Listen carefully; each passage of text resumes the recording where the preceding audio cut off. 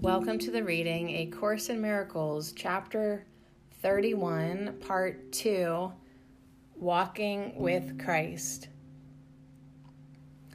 An ancient lesson is not overcome by the opposing of the new and old. It is not vanquished that the truth be known, nor fought against to lose to truth's appeal. There is no battle that must be prepared, no time to be expended, and no plans that need be laid for bringing in the new. There is an ancient battle being waged against the truth, but truth does not respond. Who could be hurt in such a war unless he hurts himself? He has no enemy in truth. And can he be assailed by dreams? Let us review again what seems to stand between you and the truth of what you are, for there are steps in its relinquishment. The first is a decision that you make. But afterwards, the truth is given you. You would establish truth, and by your wish you set two choices to be made each time you think you must decide on anything. Neither is true, nor are they different. Yet must we see them both before you can look past them to the one alternative that is a different choice.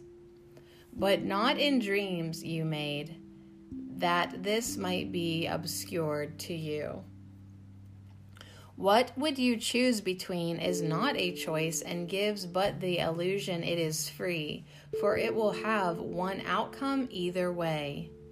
Thus, it is really not a choice at all. The leader and the follower emerge as separate roles, each seeming to possess advantages you would not want to lose. So in their fusion, there appears to be the hope of satisfaction and of peace. You see yourself divided into both these roles, forever split between the two, and every friend or enemy becomes a means to help you save yourself from this. Perhaps you call it love. Perhaps you think that it is murder justified at last. You hate the one you gave the leader's role when you would have it, and you hate as well his not assuming it at times you want to let the follower in you arise and give away the role of leadership. And this is what you made your brother for, and learn to think that this his purpose is. Unless he serves it, he has not fulfilled the function that was given him by you. And thus he merits death, because he has no purpose and no usefulness to you. And what of him? What does he want of you? How could he want but what you want of him? Herein is life as easily as death, for what you choose as well for him. Two calls you make to him, as he to you. Between these two is a choice, because from them there is a different outcome. If he be the leader or the follower to you, it matters not, for you have chosen death. But if he calls for death or calls for life, for hate or for forgiveness and for help, is not the same in outcome. Hear the one, and you are separate from him and are lost. But hear the other, and you join with him, and in your answer is salvation found. The voice you hear in him is but your own. What does he asks you for. And listen well, for he is asking what will come to you because you see an image of yourself and hear your voice requesting what you want. Before you answer, pause to think of this.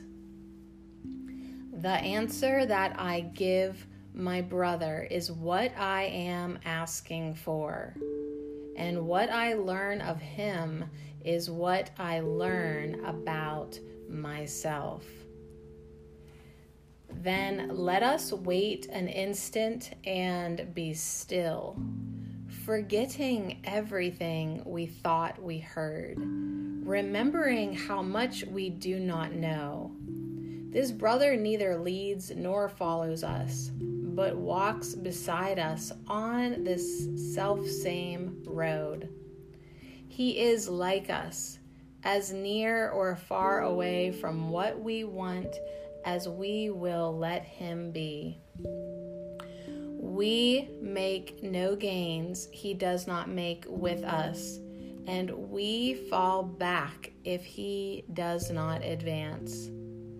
Take not his anger, take not his hand in anger, but in love.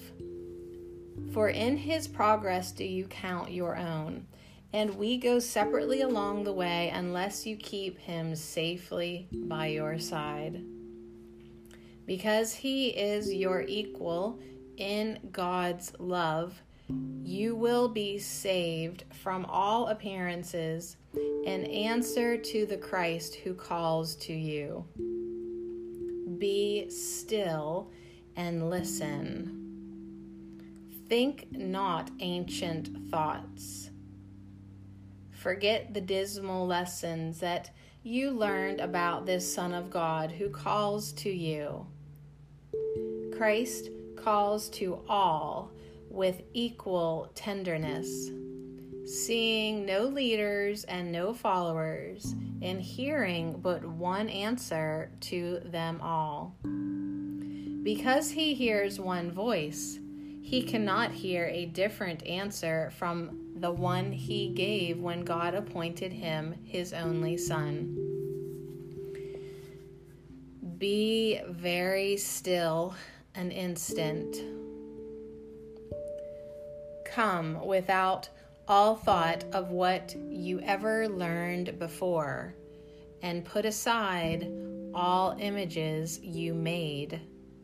The old will fall away before the new without your opposition or intent. There will be no attack upon the things you thought were precious and in need of care. There will be no assault upon your wish to hear a call that never has been made. Nothing will hurt you in this holy place, to which you come to listen silently and learn the truth of what you really want. No more than this will you be asked to learn. But as you hear it, you will understand you need but come away without the thoughts you did not want, and that were never true. Forgive your brother all appearances that are but ancient lessons you have taught yourself about the sinfulness in you. Hear but his call for mercy and release from all the fearful images he holds of what he is and of what you must be. He is afraid to walk with you and thinks perhaps a bit behind, a bit ahead would be a safer place for him to be. Can you make progress if you think the same, advancing only when he would step back and falling back when he would go ahead? For so do you forget the journey's goal, which is but to decide to walk with him. So neither leads nor follows. Thus it is a way you go together, not alone. And in this choice is learning's outcome changed, for Christ has been reborn to both of you. An instant spent without your old ideas of who your great companion is and what he should be asking for will be enough to let this happen. And you will perceive his purpose is the same as yours. He asks for what you want and needs the same as you. It takes perhaps a different form in him, but it is not the form you answer to. He asks and you receive, for you have come with but one purpose, that you learn you love your brother with a brother's love. And as a brother, must his father be the same as yours, as he is like yourself in truth. Together is your joint inheritance remembered and accepted by you both.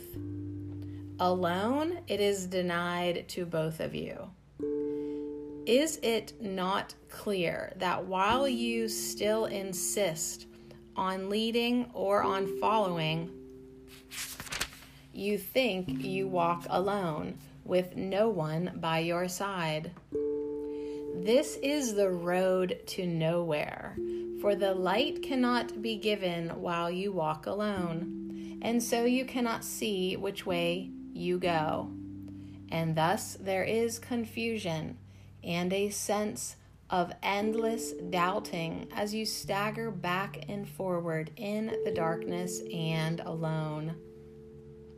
Yet these are but appearances of what the journey is and how it must be made. For next to you is one who holds the light before you, so that every step is made in certainty and sureness of the road.